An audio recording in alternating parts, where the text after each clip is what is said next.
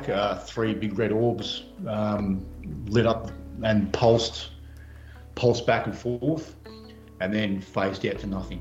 So I said thank you, and we were on our way.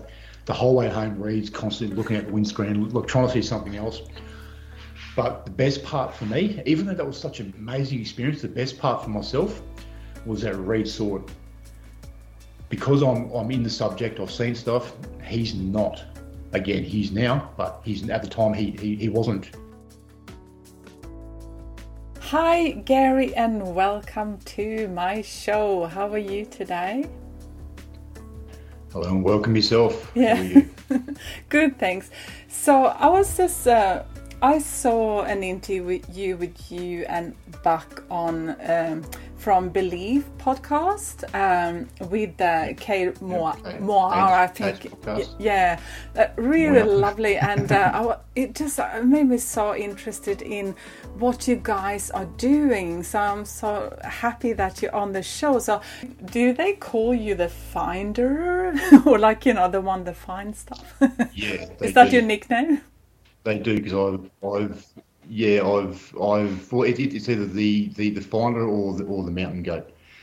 Okay. But yeah, the nickname came about because turns out I'm very good at finding things like finding evidence, finding prints, finding trackways, and in turn, as you may have seen on that interview, when Buck lost his radio and I went into the bush and found his radio. That's amazing. That nickname is kind of stuck. Otherwise, the mountain goat gets thrown around sometimes, which is pretty much I'll get a bit of a hunch and I'll say to the guys, I think we need to go this way. But the way that I go, you kind of need to be a mountain goat to get up there. Or they'll turn around, I've disappeared, and they come to the radio asking, where are you? And I'm like, I'm up here. And they're like, where? They look up and I'm up the top of some cliff looking for something, or found tracks or something like that. But yeah, we've all got little nicknames for each other. Oh, great. Maybe get into that a little bit later as well. But first of all, so would you say you are a part of the Yowie research, Australian Yowie research, or you're one of the members that always go? Yeah, so it's you, Dean and Buck, and of course there's a couple of other people as well. So before we get into that, I would really like to hear about you, because have you always, when was your first experience of any paranormal, any spiritual, I don't know, contact with the other side, or the realm of unknown? Yeah. So when was your first experience? When, I can't really recall. I do know I was very young. I was a child, and I always used to think I see shadow people around the house, and we moved to another house and I see shadow people in the house again. So I've always seen apparitions of some kind for most of my life. But it wasn't until recent years, getting more deeply involved into the paranormal topics, showing more of an interest, and actually putting some passion to find out what, where, why, and when, is when it came about that they weren't shadow people. They were actually an ET race that have been coming to say hello most of my life. But I mean, I've always had an interest in what I call the real side of life, not the general hustle bustle of the world that we live in today. So the real world that we live in. I've always had an interest in it. I've always been interested in UFOs, ETs, ghosts, Bigfoot as such. The strange stuff, the oddities, the things that make you think, and things that get bump in the night. And I've always been right into watching documentaries and that kind of stuff, and putting up posters of X-Files kind of posters and that kind of thing up. But yeah, it's pretty much led me down this path of Australian Yowie research. And for me, I've always had the interest in Bigfoot, as I said, or in Australia, the Yowie, which again, the term Yowie is a collective term, just like the term Bigfoot is a collective term. So many different Aboriginal cultures have their own names for the Yowie, but Yowie is just a collective word that everyone uses in general. Same as Bigfoot with Sasquatch and Booger and those kind of things. It's a collective term. It's probably going on 6-7 years ago that I decided to, or myself and a friend decided to actually look into the subject of big Yowies and go out and see what we can find ourselves. So a very good friend of mine and we decided to go to Mount Lindsay, which is on the Queensland-New South Wales border. And we had no idea what we were doing. We just thought, let's go here, let's take some torches, let's go out 10, 11 o'clock at night and see what happens. And the reason we picked this particular area is because of the sightings and encounters that have occurred over the years. And at a few particular spots out there, people have actually painted Yowie crossing on the road, which basically resembles where people have had sightings of these beings cross the road in front of them, basically. So we thought, let's go there, let's try that for our first time, see what comes up. And it ended up being a very eventful night. It raised the bar very high for our first time out. After that, it was a little bit disheartening and disappointing because that first night did raise the bar so high. But basically it involved us walking up and down the roads, flashing our torches, which these days, being involved with Dean, we don't use torches unless it's around base camp. But we're walking around through the bush, flashing torches, that kind of thing. And my mate Wade goes, I'm sure I can hear something further down the road. And this is the time when I learned very quickly that you never turn off the recording device. So I was just using my phone at the time. So he was sitting on the bottom of the car. He said that. So righto, grabbed my phone, we jumped in the car. I hit pause on the recorder on my phone. We drove about 1.5 to 2 kilometres down the road, pulled over. As soon as we get out of the car, there's on the left-hand side is a big wall of lantana. And as soon as we get out of the car, we get screamed at. The loudest, deepest, highest pitch, lowest pitch. It went up and down. It started very deep and guttural and went higher and higher as it went through. But just the loudest thing you ever heard. Of course, it got us jumping because we just got out of the car. It's pitch black out there. And we get screamed at. And then you can hear this thing bipedally walking around behind this wall of lantana, back and forth, back and forth. And again, going back to the recorder, because I pressed pause on the recording, I had a chance to actually hit record again. So that scream, it would have been captured perfectly. And it was the distance between us and this being would have been 10 to 15 metres. So it was very close. And if I had recorded that, it would have ended up being one of the best recorded Yowie vocalisations in Australia. But I learned my lesson, and these days the recorder never gets turned off. And so that night progressed to a point where we could hear two other beings. So this being the direction from us, it would have been the southeast, and we could hear distant vocals, one at the north and one at the northwest, and every 20 minutes or so they would vocalise, and you could hear that the vocalisations were getting closer and closer every 20 minutes or so, every time they'd let off a scream themselves. And the whole time this one behind us is still walking back and forth. You go very quiet, then you hear a bit of movement. And all of a sudden, the vocalisations from the north and northwest, they stopped. And that got us a little bit concerned because in the one behind us, it stopped as well. It just went dead quiet. Like as many people experience in the bush when these beings are around, the bush goes dead quiet. We don't know why. I don't really think anyone really knows why yet.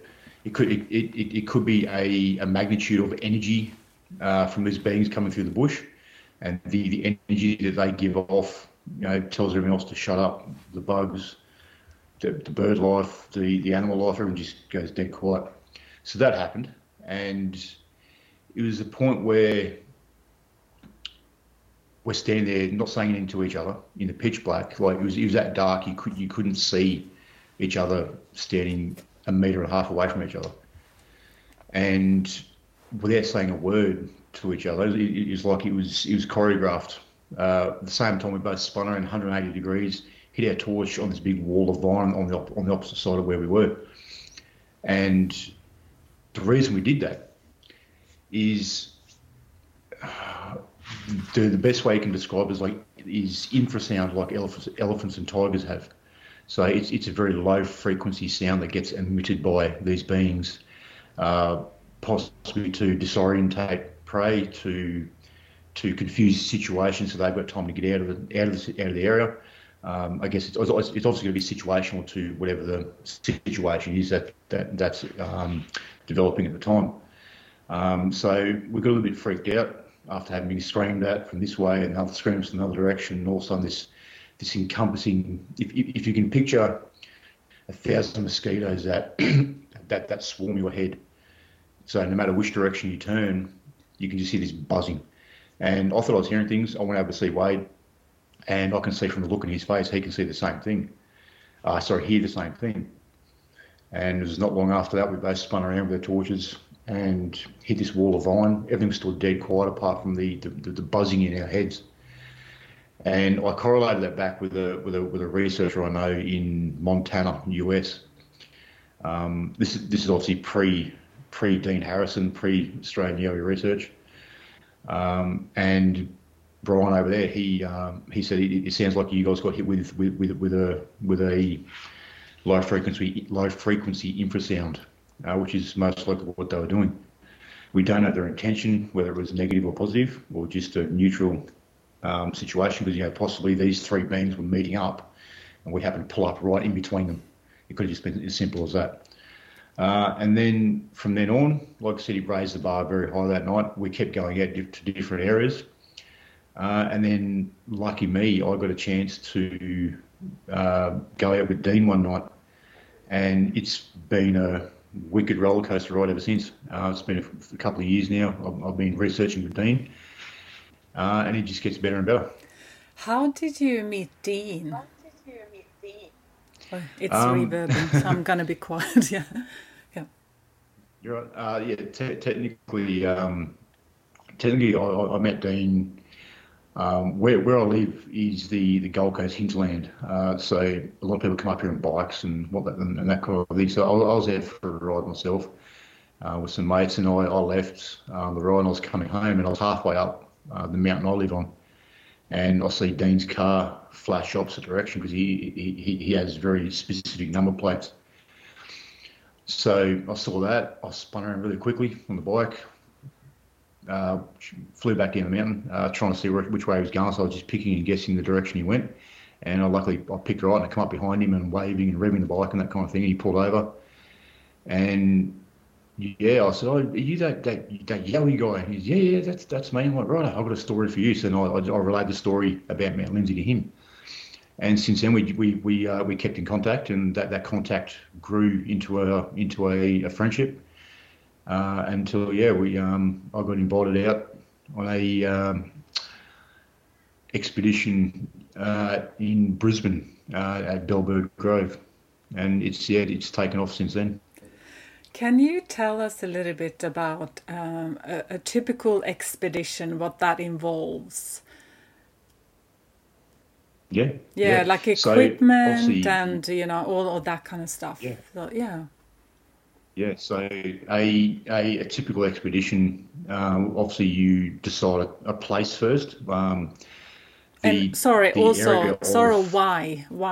you choose a place as well?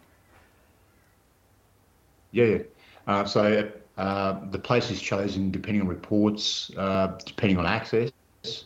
So if we've had a lot of good intel, either from sightings or encounters, that kind of thing, from witnesses, we will choose an area based on those grounds, or through our own research, we will decide on an area. So the area that we got the thermal images on is technically the second set of thermal images that we've had on this ridgeline. So what we did was after we got the first thermal images, we decided that we needed to get up this ridgeline. So we actually went out one day and climbed this ridgeline to try and find signs, which we did. We found prints, we found knuckle prints from their hands, Stickland, as you know, it's called. So we found sticks in the ground. That's what we call it, Stickland. And yeah, so that particular area where the thermal images were taken, that was chosen from our own research. And I'm saying that it is in an area that is very heavily populated with sightings and encounters. So once we do decide that, we will organise a time, a date, and that kind of thing as well. So we will organise to meet up at a certain location. Equipment, like we sleep in hammocks. So we actually do go out, pick a couple of trees, and that's where you're sleeping for the night. So things like hammocks, small tables, obviously food and water, that kind of stuff. Little gas cookers, barbecue cookers, and that kind of thing. On top of that, just like general camping necessities, but not too much, because obviously we have to carry this stuff in, but we have to carry it back out as well. So we can't go too heavy. And then after that, it's the equipment. So audio recorders, night vision cameras, thermal cameras, torches. When I say torches, like I said earlier, the white light that we use is only around our base camp. Once we leave base camp, we only use red light. So the reason for that is red light doesn't carry through the bush like white light. And these beings tend to get scared off by the white light, or not so much scared off, but they'll stay away. They won't come out. They won't get any closer to camp, because we do have certain protocols that we use to try and bring these beings in, and using white light, that's a very heavy deterrent against them coming in and inspecting what's going on. And also, when we are walking through the bush, like they are going to know that we are there. However, if we are using red light, it's we can see where we're going, but it doesn't make our position as evident. As if you were using white light. Other than that, yeah, it's just load the vehicles up with all the gear that we need, the food, the water, the chairs, the hammocks, tables, that kind of stuff, and then we have another container that comes with us full of all the expensive equipment. So in terms of, you said sticks and signs that they put up, like I also read something about rocks that they put on top of each other as well. Is that also a couple of, so could you walk through a little bit different signs that you have encountered? And yeah, for sure. So yeah, so like I said, with Stickland, we call it Stickland because of the sticks in the ground. Oh, Stickland. Yeah. Okay. Yeah. Yes. So yeah, it got given that name because of what we found, which was these sticks that were stuck on the ground. And there is a percentage where this can happen naturally. We all agree 100% on that. That there is a small percentage that it can happen naturally. So a branch falls out of a tree above, lands a lucky way, and spears into the ground. Yes, that does happen. There's no doubt about that. But the difference is with Stickland. And for a large part of this particular national park, is that these sticks are placed in an order. So we've even come across where there's like 5 sticks in a row, all spaced roughly a metre apart.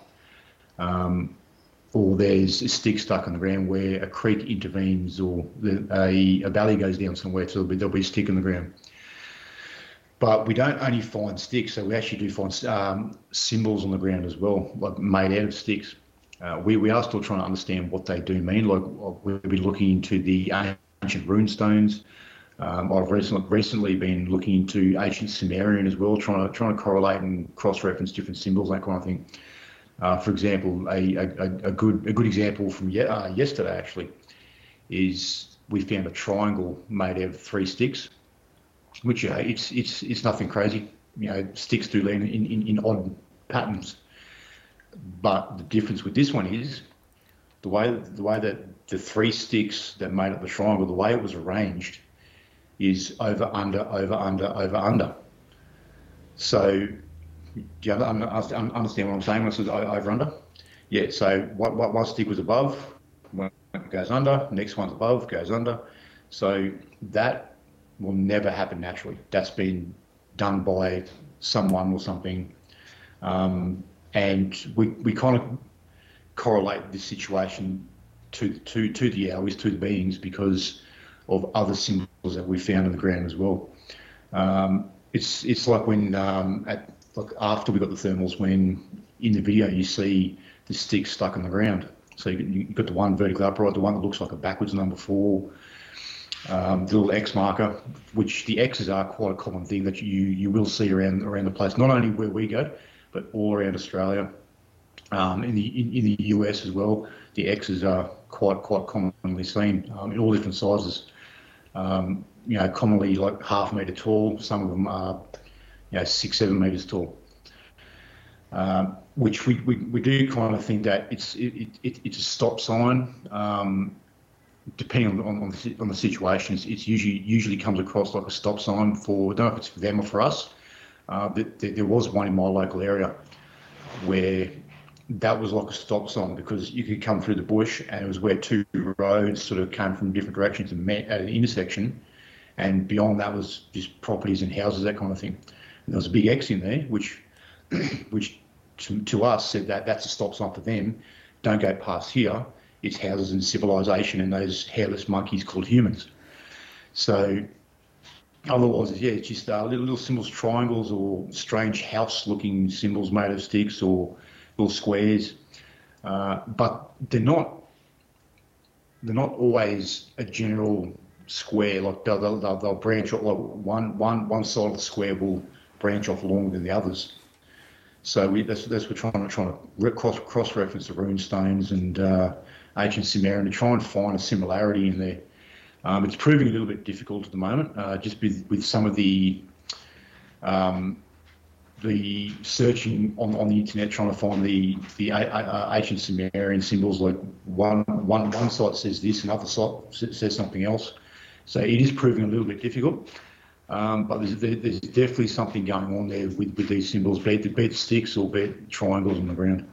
Why do you think you mentioned Sumeria, or like Iran, Iraq? That's in the area there. Why that and not Egypt? You think? Is it because it's like older? Yeah, quite possibly. The ancient Sumerian thing sort of got suggested by a friend of mine in Canada, who is actually an ET contactee, UFO contactee. Excuse me. He's the one that sent me a message asking that that we should check into ancient Sumerian. Sorry. That's okay. So he's the one that recommended check it ancient Sumerian. He also sent through a phrase we can try and use, which basically says, I think it translates in English to "how are you," but I think it's meant to be "how are you" in ancient Sumerian. So yeah, he's the one that suggested that. But the reason that we like the Egyptian side of it is not ruled out. It's more just trying to do what we can do, because we just don't know.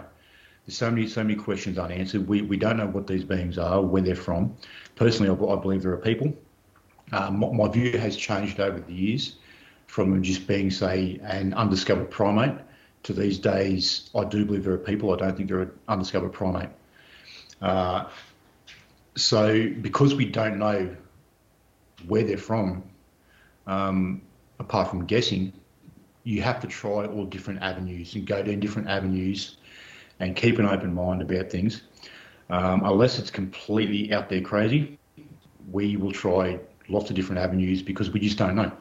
So you have to keep an open mind. You have to take these different avenues, try different methods, and see what we can come up with. And hopefully one sticks out and works for us.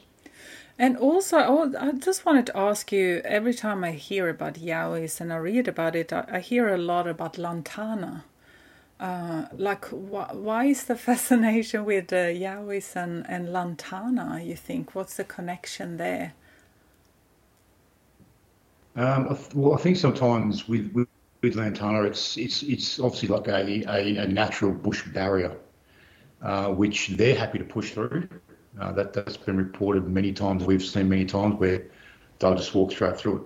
But for us, with our delicate bodies, we can't. So I think they tend to use lantana corridors at times if they are close to a well-used walking track or properties, that kind of thing. Basically, just like a big screen, pretty much, I'd say. And do you have any other experience from an expedition, another favorite that you would like to share? Yeah, I mean, we have stuff happen a lot more than what we actually release. Um, the reason that we don't release everything is, we want to keep that authenticity. And if we release everything that we experience and come across, it's going to flood the market and it's going to lose its impact because they have found something else. Oh, it's just another video of, yeah, okay, whatever. So we tend to be very, very picky and release content of value as such that we think is going to engage the viewers, and the followers. But I mean, we have stuff like, it sounded like an old man mumbling. We're in a certain creek, checking out an area which is where I found some scat in the rock, which is currently off getting tested in New South Wales. And so that was the day where we found scat in the rock. We found big X markers up in the trees, and we sat down for a rest because this creek is quite long. We are, as we do 9 out of 10 times, we make our own way through the bush. It's not that common that we are using man-made trails. We are making our own trails through the bush. And yeah, we sat down just to have a bit of a breather and drink for a while, and up the creek you heard what you can only describe as like an old man with a really, really deep voice mumbling, like very similar to that. And Buck's actually taken off to try and see what he can see. Unfortunately, when he got up there, whatever it was, I obviously saw him coming up that direction, so he actually heard it take off up the hill, pushing through the bush. But I mean, there's even been times where, like say, even with that night we got the thermal images, there was a point where I was sitting halfway between Buck and base camp, so I could see base camp to my left, I could see Buck to my right. Sitting in the darkness, I was using the thermal camera to view both. And after going back there during daylight hours and tracking these beings in behind where the thermals were caught, I actually found a couple of footprints. There's a big tree to my right behind me, and I found some big footprints right up against that tree. So, unbeknownst to myself, I'm sitting there enjoying, in my own world. There's Buck, there's base camp, Dean and Shannon, and I didn't realise, but I've got one still behind me, looking down over top of me, saying, "What's he doing down there?" So it's a situation where you wish that you had have seen something, but at the same time, because the thing is obviously standing looking down over top of me, it would have scared the crap out of me as well. Which, that situation has happened quite a bit with us, where we haven't realised we've been that close, or we didn't realise they were that close to us. But even the night of the thermals, what you don't really hear is that they stayed around us all night.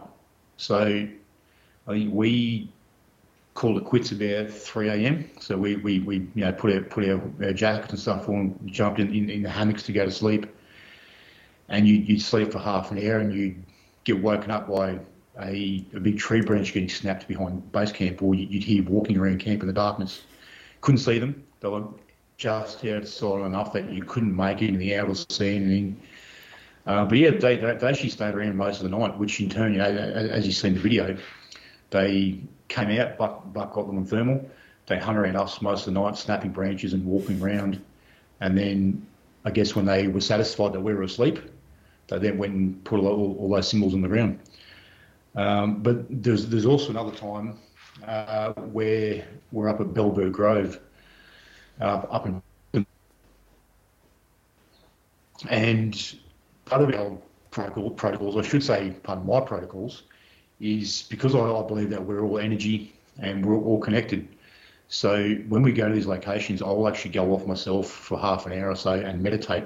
Half the time I will play a certain frequency through my phone. Just I'll find the music on iTunes. For example, I'll play like 432 hertz. So I'll play that quietly, and I'll meditate for half an hour or so, and put out that intention into the bush that we're here with peaceful intent. We mean no disrespect to them or the area. If they wish to make contact, we love that. We are here to make contact, to communicate, to interact, and try and get some progression that way. So up at Bilberg Grove, at a certain location up there, we worked at a rough base camp, and I went up the track a bit further, up a bit of an incline, and I sat up there meditating, and Dean and Buck were down the bottom in the creek, and they were walking up the creek, which sort of didn't parallel quite, but it just started going away to the west. And to my right was an embankment, and on top of that embankment was like metre high grass. So I'm sitting up on this track meditating, and Dean is walking this creek down below. He looks up, he looks through the trees, he can see me up there. Okay, cool. He then keeps going up the creek a bit further. He looks up through the trees again, and he goes, "Oh, where's Gary going?" Oh, whatever. He walks back out of the creek, looks up the track. I'm still sitting there meditating, and the next thing I hear is these footsteps running towards me. So I open my eyes, and Dean's running straight at me. You know, what's he doing? And I was just about to say, like, "You okay? What's happening?" And he ran straight past me and went up on top of the embankment. And then he come back down, and what was all that about? The second time down, when he looked through the trees down below from the creek, he saw a being walking towards me through that long grass. So I guess, I'm sitting there meditating with that energy, putting out that intention, and a being is coming straight towards me, I guess, seeing or feeling that intent, that energy. And then Dean's come running up the track, and it's taken off. But, Dean thought that was me walking around up there somewhere. As when he come out of the creek and saw I'm still sitting there meditating, he realised it wasn't me. That was a being walking down towards me. So it's stuff like that, like many more stories that we have of similar situations and occurrences and things you hear, things we find, and things we see. Like I said, there's so much more that happens that we actually don't release. And thank you so much for sharing that with the 432. You're welcome. 432 megahertz as well. Hertz. I think that's very important, and also because I was going to ask you about the meditation aspect, so you cover that anyway. So so people can find all of this on the Australian Yowie research, like they can contact you guys there. But before we wrap it up, I'm a little bit interested in your ET contact as well. Like the beings that is, like, I was just wondering if you could tell us a little bit about that, the experience you had from a young boy and maybe now as well, because you said even your wife has seen them as well. Mm-hmm. Yeah, for sure. Yeah.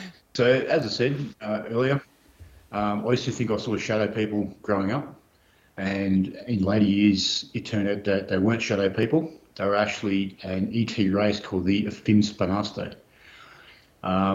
Very similar to your typical grey, but they're not grey. The closest thing is more of a blue, but it's a colour that we can't really see because, as you know, we can only see and hear in a very small spectrum. So there is a lot of stuff outside that spectrum that we are oblivious to, unfortunately. So contact has happened multiple times that I've seen. I've felt and known that they've been in the house many times. More so since I've gotten deeper into the meditation and with the CE5 contact, so the human initiated contact through meditation, that kind of thing, with ETs and UFOs, which we have had great results doing that as well with a local team that I go out with and some good friends. And since I've let myself try to reach that higher consciousness and actually pursuing it, things have amped up with the visitors who have always been with me, but since I've put some actual, I've actually moved forward in trying to make contact, then things have really ramped up. So it would be probably 2 years ago now that I saw the first one in the house. We have a massive salt lamp in the kitchen, so it's time to go to bed. So I turn the TV off, walk through the lounge room. You sort of got to go 45 degrees to the left to walk into the kitchen, and walk behind the wall the TV's on, and then do a 180 and go upstairs. We've got English Mastiffs, so at the time we had 3, so we've got almost 300 kilo dog laying around the kitchen floor. And I was stepping over them, and all the lights are turned off. So the only light was the ambient light emitted from a salt lamp. So, and it was the same thing like every night, turn the lights off, turn the TV off, walk through the kitchen, and then go upstairs. And as I turned to go upstairs, I saw a reflection in the back window of the house of something in the kitchen. And the stairs we have, they're not solid stairs, they're individual steps. And I've looked through the gap, through the steps, and there's a being backlit by the salt lamp. So again, we can't see their skin colour because it's outside of our colour spectrum. But yeah, you could not miss it. It was as plain as anything. I saw from the waist up, so I saw the chest. Again, this is a silhouette. I didn't see a solid being. The silhouette backlit with the salt lamp, so the arms, the shoulders, the neck, the head. No facial features because, again, it was a silhouette. And the thing that I kick myself about all the time, and every time I talk about it, is that it's something I'm striving for, to make contact. And instead of saying hello, I went, okay, and I walked upstairs. So I kick myself all the time. Why did you do that? They were right. This is what you want. What is wrong with you? So that was the first actual sighting in the house. I can usually tell when something's different in the house. You can feel the energy in the house is thick, like you can cut it with a knife. You hear strange noises, and you can feel that someone or something is in the house. At first, it was a little bit nervy. These days, I'm not fussed about it at all. So that happens a lot. We see lights in the sky. Like for my daughter's 3rd birthday last year, we had across the road at the park, we had friends and family around, and then in the evening we came back across the road to with the bonfire, and everyone's around the bonfire, and everyone's having a great time. So this is like friends of ours, family, and we had a golden orb fly over the top of the house going south to north. It was not a plane. It was moving way. If a plane was going this slow, the plane would have fallen out of the sky. And it was lower than a plane too, much lower than a plane. And I think there was 11 of us. 11 of us turned, and we watched this golden orb come over the top of the house. And I pulled my phone out, and as these strange occurrences happen, that equipment failing, like even with us with our Yowie research, we have times where we go out, which again this is reported everywhere around Australia, around the world, where the electronic equipment will just die. We've had that many times, even with our night vision cameras. They're fully charged up. We get something going on. Next, the battery's gone flat in 5 minutes when it should be 5 hours. So yeah, I've put my phone out. I've recorded this golden orb coming over the top of the house. I remember I pressed record, I watched it, I followed it, I hit stop when it got too far away. As these things happen, there was nothing saved on my phone. And then it was probably about 20 minutes after that, we had 3 in formation, in a triangle formation, go across the eastern sky, and not long after this all went over. And this kind of stuff we've had happen a lot. My wife's been in the back patio having a smoke, and she's yelled out, "Quick, come outside!" And there's two white lights and 1 red light dancing around on the western horizon. There was two lights that would follow me every time I'd be somewhere at night time, be it Yowies or just out in the yard. I see these couple of lights would fly directly over the top of my head. And then things like that would progress, and then next thing you know, it's probably about from that last physical side in the house. It's probably about 6 months later or 5 months later that I suddenly woke up at about 4:30, 4:45 in the morning. Don't know why. I just woke up, sat up straight away, and I looked to the bedroom doorway, and there's a being looking in the bedroom door at me. Again, we can't see the colour spectrum, but if you could imagine in the movie The Predator, when the Predator goes into camouflage mode, he goes to that clear shimmer. That's exactly what I saw. So I saw everything except the left arm and the left leg. I saw the right leg. Even though it was that clear shimmer, I could very easily make out what was what. So I see the foot, the leg, most of the upper body, the right arm, which was bent, the neck and the head kinked over a bit, looking at me. And as it does when these situations, regardless if it's an ET or if it's you doing it to me, you wake up, someone's there, it's going to give you a jump because you've just woken up, and it was just that general jump. Oh, what was that? So I've done that. I've looked back and it was gone. And usually after they've been in the house, the energy in the house gets, again, you can feel how heavy or not it is. And after they've been around, the air in the house is very light and clean. And my wife,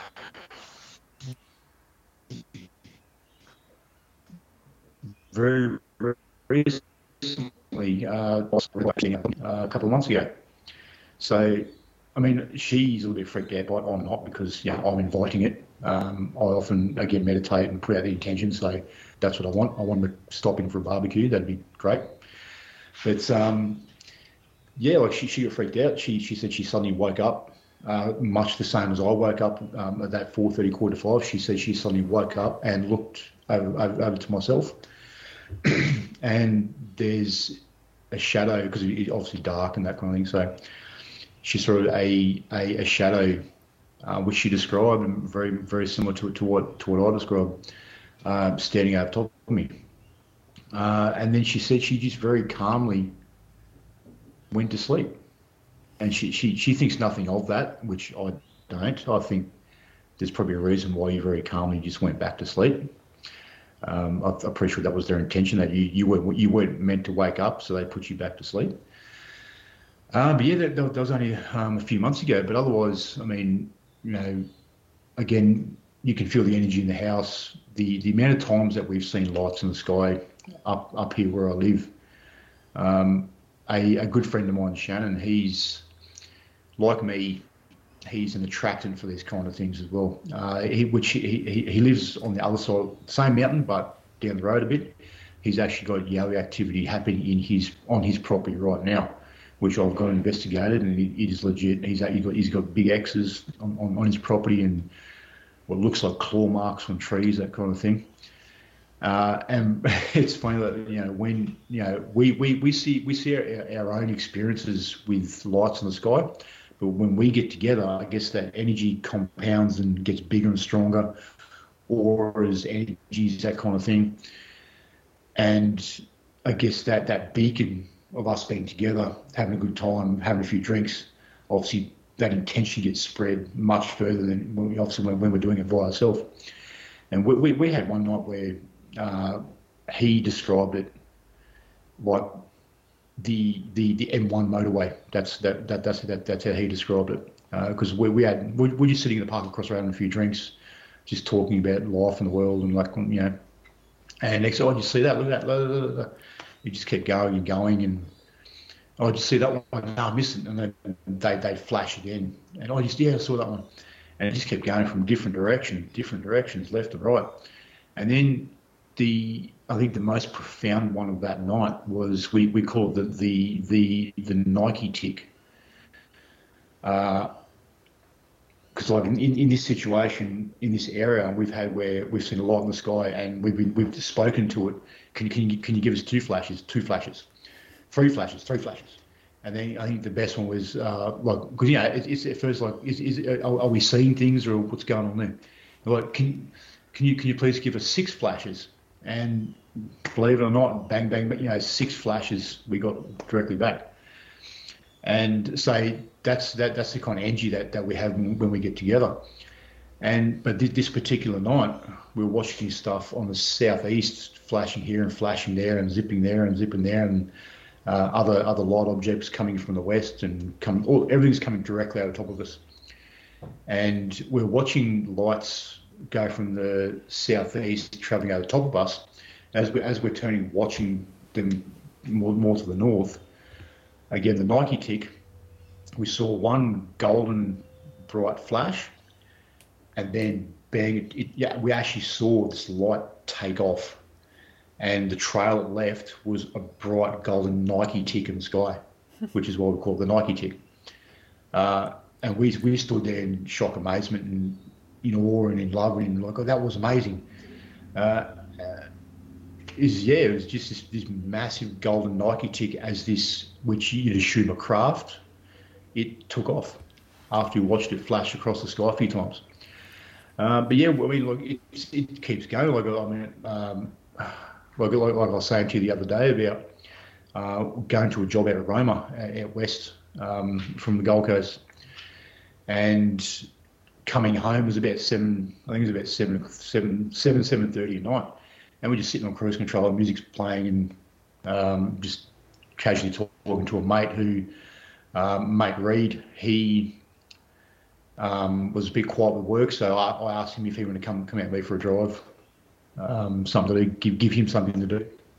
And yeah, we're coming back, heading back home from Roma, and it was almost a full moon that night, and I'm cruising along, those long trips where you have conversation with each other, but because it's such a long trip, you sort of go in and out of conversation. You go quiet for a while, no one's saying anything, then you go back in conversation.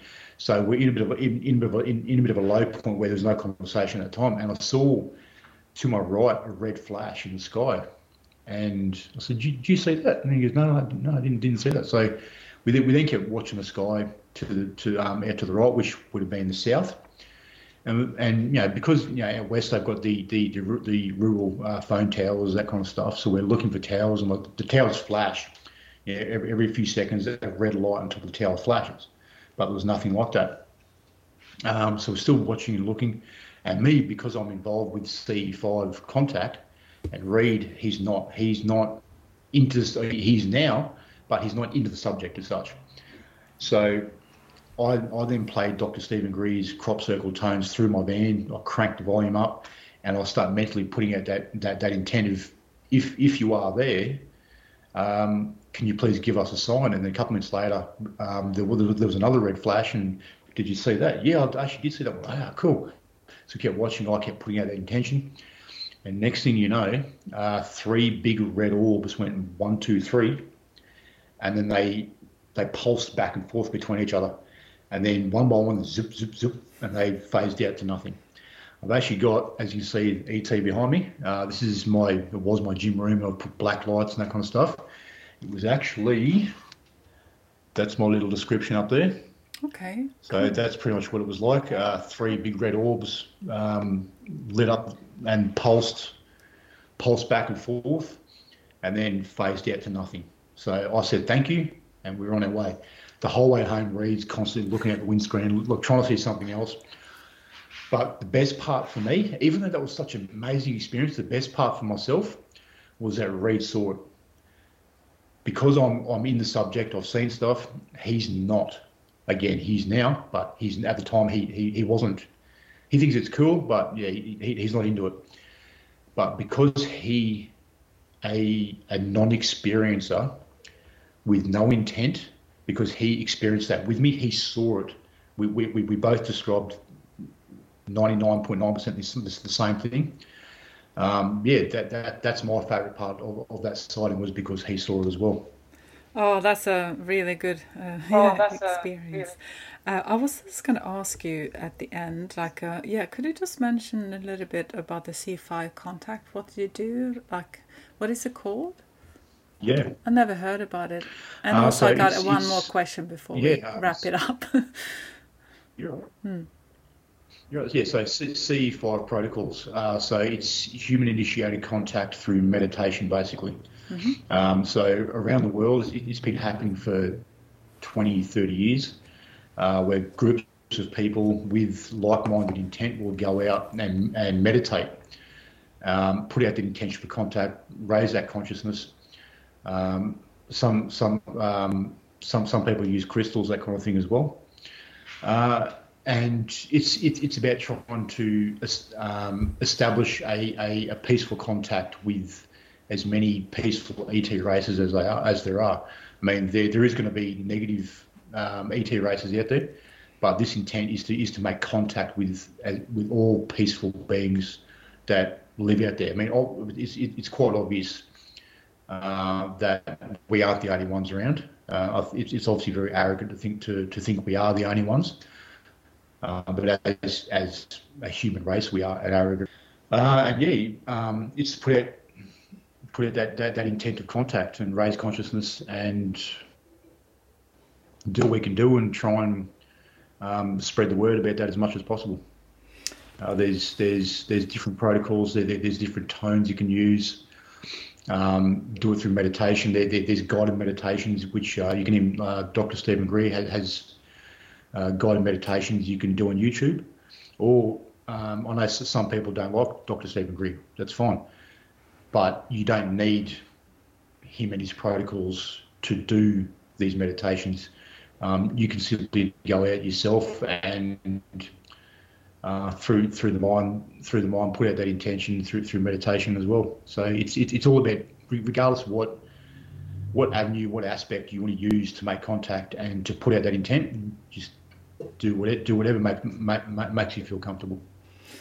And from my experience in this realm and my life, the things that I've been through, and I learned a lot along the way, is the importance of grounding yourself, to protect yourself, to put the intention out, and actually, because once you start, and especially what I experienced when I was 18, I attracted a lot of bad energy, and I learned along the way that we here, and in terms of the contact, is all about free will, because once you just open up, they just go like, yeah, you know. So what do you do yourself to ground yourself and protect yourself when it comes to that? So for me, going in the bush, with Yowie research, for me that's the grounding. That's me connecting back to the earth. Because as many people know, when you're out there in the bush, it's obviously a very different energy.